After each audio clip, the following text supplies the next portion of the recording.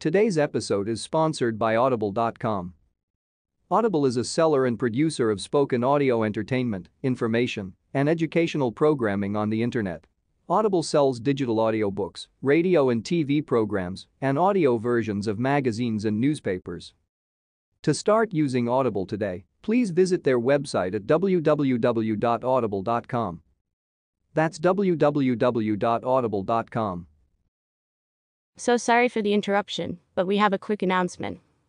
We've just put together a quick app to consolidate past and upcoming episodes of this show. To download the app, simply use your cell phone camera to scan the QR code on the screen. Then, simply add the app to your home screen for easy access and a better experience. Welcome to another episode of Taking You to the Top. In this podcast, Rami spends time speaking with founders and CEOs from across the globe and asks them specific questions to learn exactly how they launched their businesses. Before we get started with today's guest, please follow Rami's Instagram account so you don't miss any upcoming episodes. If you'd like to watch previous episodes, simply click on Rami's IGTV section or scan the QR code at the beginning of this video to download the app. If you'd like to get more information and analytics about each guest, simply visit the podcast website at takingyoutoTheTop.cf. Now, let me spend a moment to introduce today's guest before Rami gets started. Today's guest is the founder and CEO of ExecThread. ExecThread's vision is of a business world in which the best career opportunities are equally accessible. They believe senior-level roles should be accessible to all qualified professionals, not just a chosen few.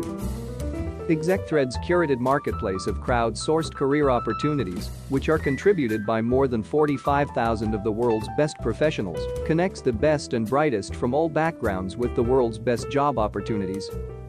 Join Rami in welcoming him to the show. If you have any questions for our guest today, please leave them in the comments section below. That being said, we hope you enjoy today's episode. Without further ado, are you ready to take it to the top? A few moments later. Okay, Joe, welcome to Taking You to the Top. This is episode 18. Thank you for joining me today. Yeah, thanks for having me, Rami. My pleasure. So to get us started, if you could introduce yourself, maybe take us back from the beginning, where you're from, where the journey started that led you to becoming the founder and CEO of your company. Yeah, so my name is Joe Meyer. I'm the founder and CEO of ExecThread. The company is around 5 years old. Started it back when I was at Apple post-acquisition. Apple acquired my last company. That company's name was Hopstop, and I was the CEO of Hopstop. It was a mapping and navigation company and a top-ranked app. My roots and origins are I grew up in a suburb of New York City, humble beginnings, youngest of 4 sons, working class parents, and have 3 older brothers, and kind of saw, how they started and migrated their careers early on, and also saw my dad kind of get adversely impacted by downsizings and things like that when he was around my age now. And I think that had a big impact on why I chose to go down the more entrepreneurial path and the path that is, I guess you call it the road less traveled. So could you tell us about ExecThread? What does the company do? And possibly if you could give us an example of how you would help a customer.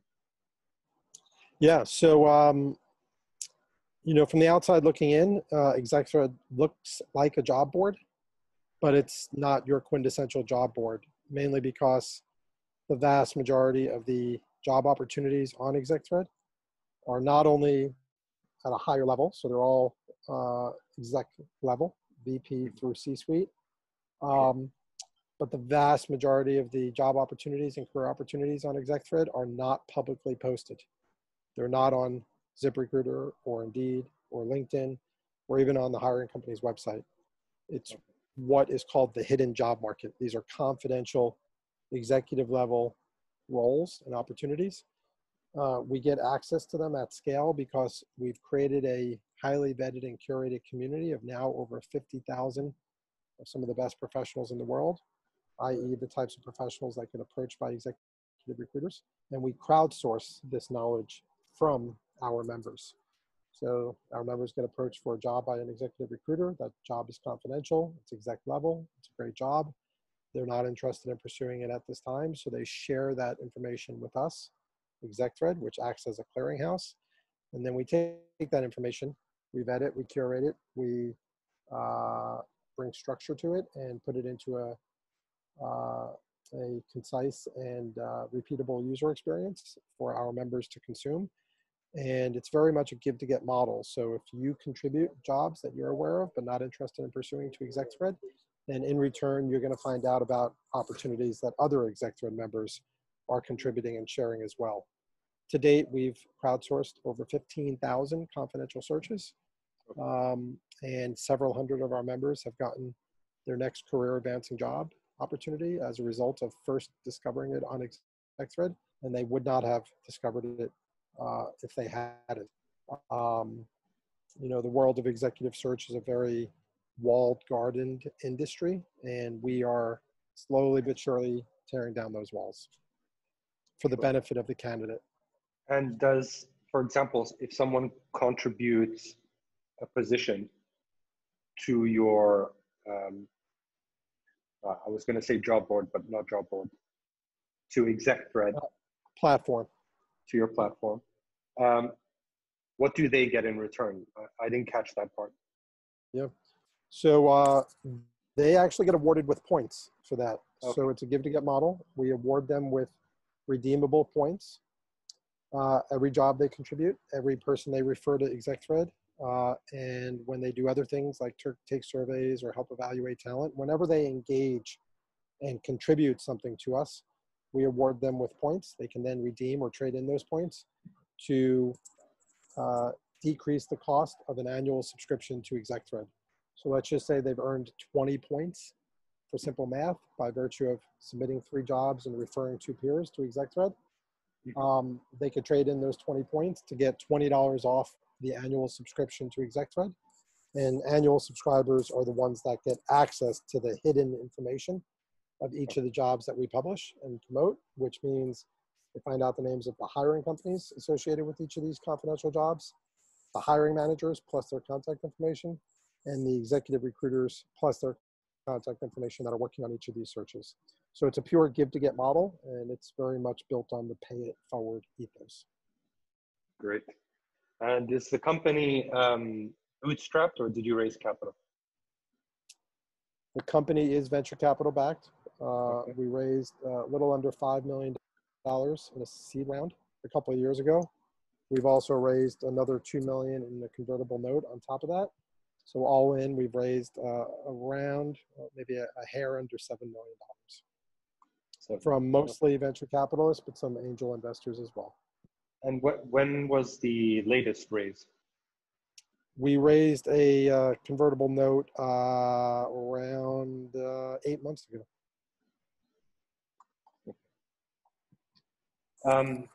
So do you think you would need to raise more at any point? Are you thinking about it? Is there a plan for a next round? Yeah, so right now there's no current plan, or I should say there's no near-term plan to raise another round. We are very, very close to profitability for the first time in our company's history. And we think we can not only get the company to profitability, but we think we can sustain profitability and grow revenues, which will put us in an advantageous position, not only in terms of, you know, enabling us to stand on our own 2 feet and not be dependent upon more outside funding, but also put us in a better position to raise outside funding on favorable terms should we decide to do so. Okay. And what's the current company team size? We're around a dozen people. We've kept it nice and small and tight, and the majority of those dozen people have been with us from the get-go. And just to put it into context, my last startup, PopStop, which was acquired by Apple in a pretty successful deal for both companies, never got above 15 employees either. So you hire and retain and attract and motivate, highly skilled employees who are dedicated and devoted and committed and highly capable and competent, and you can make a lot happen. And this next And question. and you also have to automate a lot too. Sorry? You also have to automate a lot to be able to keep the headcount down that low. Automation is fantastic. I mean, I don't know which sector of the business is automated, but I love that. Almost everything's automated. Okay, great. Yeah. This next question is more to understand or to help entrepreneurs who are listening, just getting started. They're launching their first company. And I guess this applies to both Hopstop and ExecThread. Yep. But when you launched the company, how did you get your first customers? How did you get the word out there? Was it sort of like an email list and then launch, or word of mouth? I came up with the idea, in a light bulb moment sort of way. Okay. I instantaneously knew that the idea had legs. And can you hear me? Yeah. Hello? Yep, I can hear you. Sorry. Yeah, my screen froze. I apologize. I knew right away that the idea had legs and potential and promise, and I was tempted to actually start raising money against it right away. But instead, I decided to grassroot it and self-fund it and get to proof of concept on my own, which I did for the better part of several months, maybe even up to a year. And I did everything myself. To answer your question, we wound up getting our first several users or members through email. So my first few tools were Gmail and Google Sheets. My communication channel and delivery mechanism was Gmail, and my tracking and analysis was Google Sheets. And then once we had initial traction, then I hired a developer to start building kind of the early seedlings of automation behind this to make the operational portion of this more automated. And slowly but surely started adding more and more automation to the platform, both for the operators of the platform, which is ourselves, as well as the users of the platform, which are the ExecThread members. But it definitely started out as a labor of love, still is. Definitely started out as grassroots, and definitely started out as highly manual, but also leveraging off-the-shelf software and services to get it off the ground. Sure. By any chance, do you remember what your outreach looked like in the beginning? Yeah, in some ways it's similar still to what it looks like today, but it was just my philosophy is people are more prone to open emails if it comes from an individual, and if it looks like an email that an individual would send as opposed to a newsletter. So, and that has held true. Our open rates on our emails average close to 40%, and our click-through rates average close to 25%. So, and have since day one. So they're highly personalized. They still come from me, even though I'm not the one actually sending them, if you know what I mean. The system is. Yeah, but I still write a personalized note every single time we send an email out to our members. Email is still a primary communication and distribution channel for us. And it still comes across as coming from an individual, even though it's coming from a company. Fantastic. And by any chance, are you able to tell us in the beginning the first year when you bootstrapped the company, are you able to tell us how much you put in to get it started, to get it off the ground? Yeah, so it's a tough question to answer because it was a mixture of my own cash and capital, but more importantly, my own time. So I had a full-time job at Apple at the time. Yeah. So I did this on my own time before 9 a.m., after 6 p.m. On weekends. And, for several months there, I had 2 full-time jobs, if you know what I mean. And I wasn't paying myself, obviously, for the second full-time job, which was ExecThread. So I don't know how you can quantify that. I also paid, a developer or two out of my own pocket, started paying for some of the initial software services and email delivery platforms out of my own pocket. So, I would say it was comparable to an initial angel investment in the company. Okay. And when would you say is the time for someone who is building a side project to leave their full-time job? I mean, how did that decision? Yeah.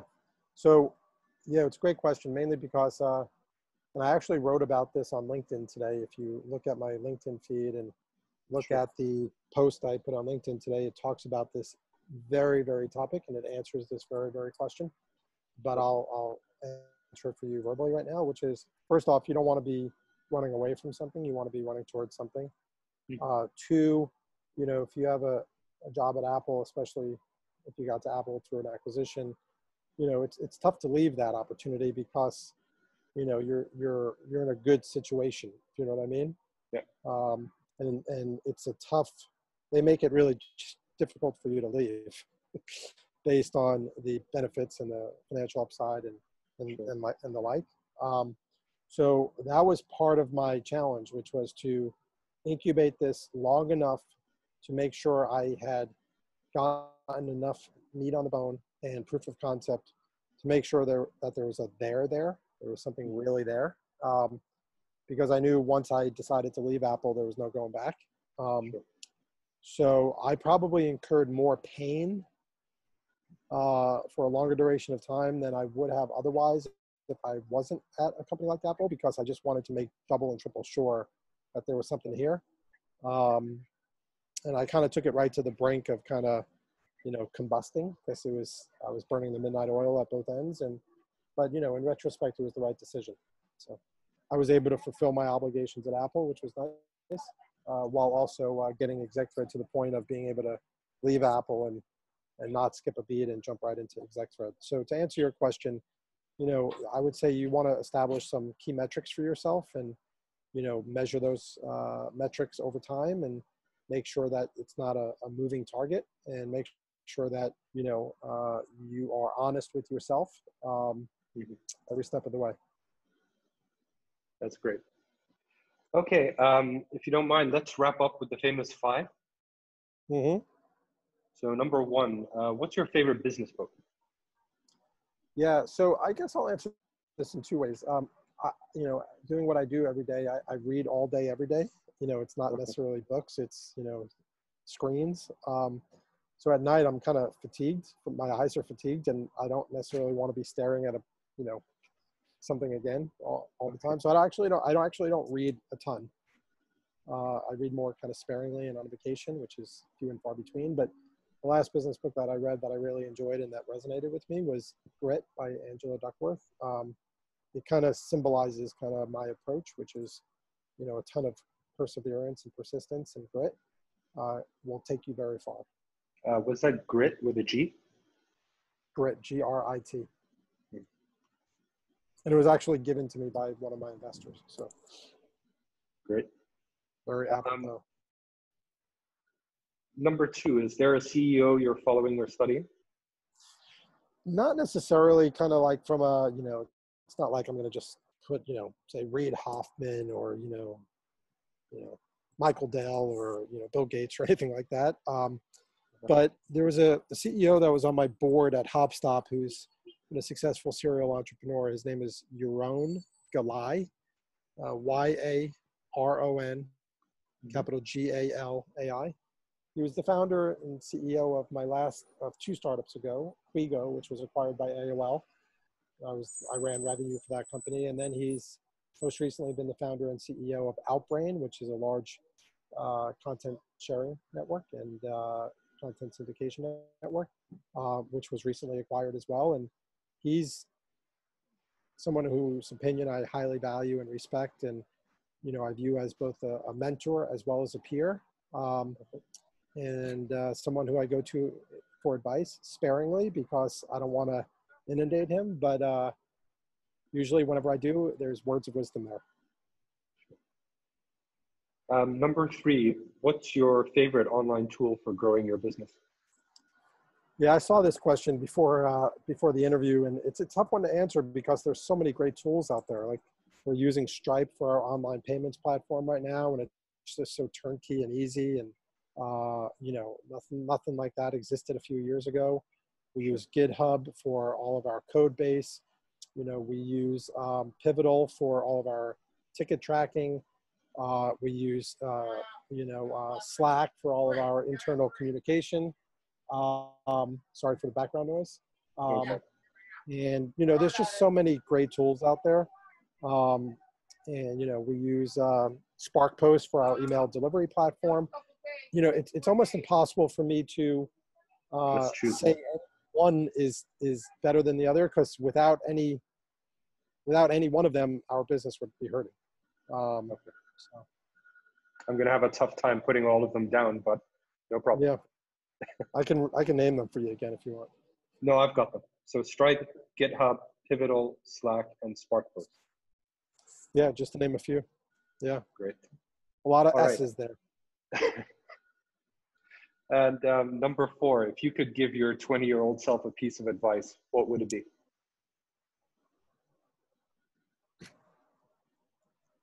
Or what did you wish you knew when you were 20? Yeah, so you cut out there for a minute, but I'm pretty sure you asked me what advice would I give myself as a 50-year-old now, to the 21-year-old in me. Is that right? Yeah. So, it don't come easy. There are no handouts. You have to work for everything you get. Again, persistence, perseverance, and patience goes a long way. Keep going at it. Don't give up. Don't quit. Run the marathon and finish it and sprint through the finish line. In some ways, I think I knew a lot of that when I was 21, but I have greater context around it now. And the other thing I would say is enjoy yourself when you're really young, which I did, because, you might think you have a lot of responsibilities and pressure, but you really don't. Exactly. And just enjoy yourself, when you're young and unencumbered, because it gets harder to, have that sort of free style enjoyment that you have when you're young. Yeah. The other thing I would say is, that famous saying that, what is it? Youth is wasted on the young, or something like that. You do get wiser, as you start aging, and things start getting, in perspective. Then again, maybe it's not a bad idea that you don't have a lot of that wisdom when you're young, because you wouldn't have that unbridled energy and, do those foolish things that you could only do and get away with when you're young. Sure. And the final question is, how many hours of sleep do you get every night? So I have 4 kids. They're older now. 11 through 17 right now, soon to be 12 through 18. But, you have 4 kids, all 5.5 years apart. There's a lot of nights that you're getting up, as a result of that, you and your wife. And my mom always used to tell me, because my mom used to have a tough time sleeping through the night. She's like, Joe, wait until you're a parent. Once you start waking up all the time for your kids, it's tough to start getting good night's sleeps after that. And she was right. I don't think I've had a full night's sleep in years, literally. But I probably average around 6 hours a night. But it's not continuous sleep, because as an entrepreneur and a founder and a CEO, especially of a venture-backed, company, you're thinking a lot about your business and the pressures and the opportunities and the risks, and and a lot of times you get some good ideas in the middle of the night, and you don't know if you're going to remember them when you wake up in the morning. So you have a notepad next to you? Yeah, it's my phone. And I sometimes get my best work done at 3 or 4 in the morning, and then I go back to sleep. So, to answer your question, probably around 6 hours, but it's non-continuous, and it's not there's probably very little deep sleep that's happening. Sure. I know I said that was the last question, but something popped into my mind. If you could go back, would you still raise capital or would you continue bootstrap? I would definitely raise the capital because it took us a few years to figure things out. And it took us a couple of years to build a lot of enabling technologies and the underlying, pipelines and infrastructure of our business. So we needed the capital early on to hire the talent to build that. And I couldn't self-fund that myself. It was too much. And we got some really good advice early on. Now, where the business stands now, it's actually resembling a little bit more like my last startup. My last startup, we only raised $1.5 million and we got it to a successful acquisition. This one we've raised $7 million. But do I need more venture capital moving forward? I probably don't. But I did need it early on. So I don't have regrets about raising it. And my investors have been very supportive along the way. But will we go raise more? I think it's an open-ended question right now, but we don't need it right now. Sure. All right, Joe, thank you so much for joining me today. I know. Hello? Yeah, can you hear me? Yeah, you froze again, sorry. No problem. I was saying, thank you so much for joining me today, giving us some of your time, and hopefully we can maybe do this again in a year's time to see where the company's gone. That would be great. Thanks for inviting me. My pleasure. Thank you so much, Joe. Thank you. Today's episode is sponsored by Audible.com. Audible is a seller and producer of spoken audio entertainment, information, and educational programming on the internet. Audible sells digital audiobooks, radio and TV programs, and audio versions of magazines and newspapers. To start using Audible today, please visit their website at www.audible.com. That's www.audible.com.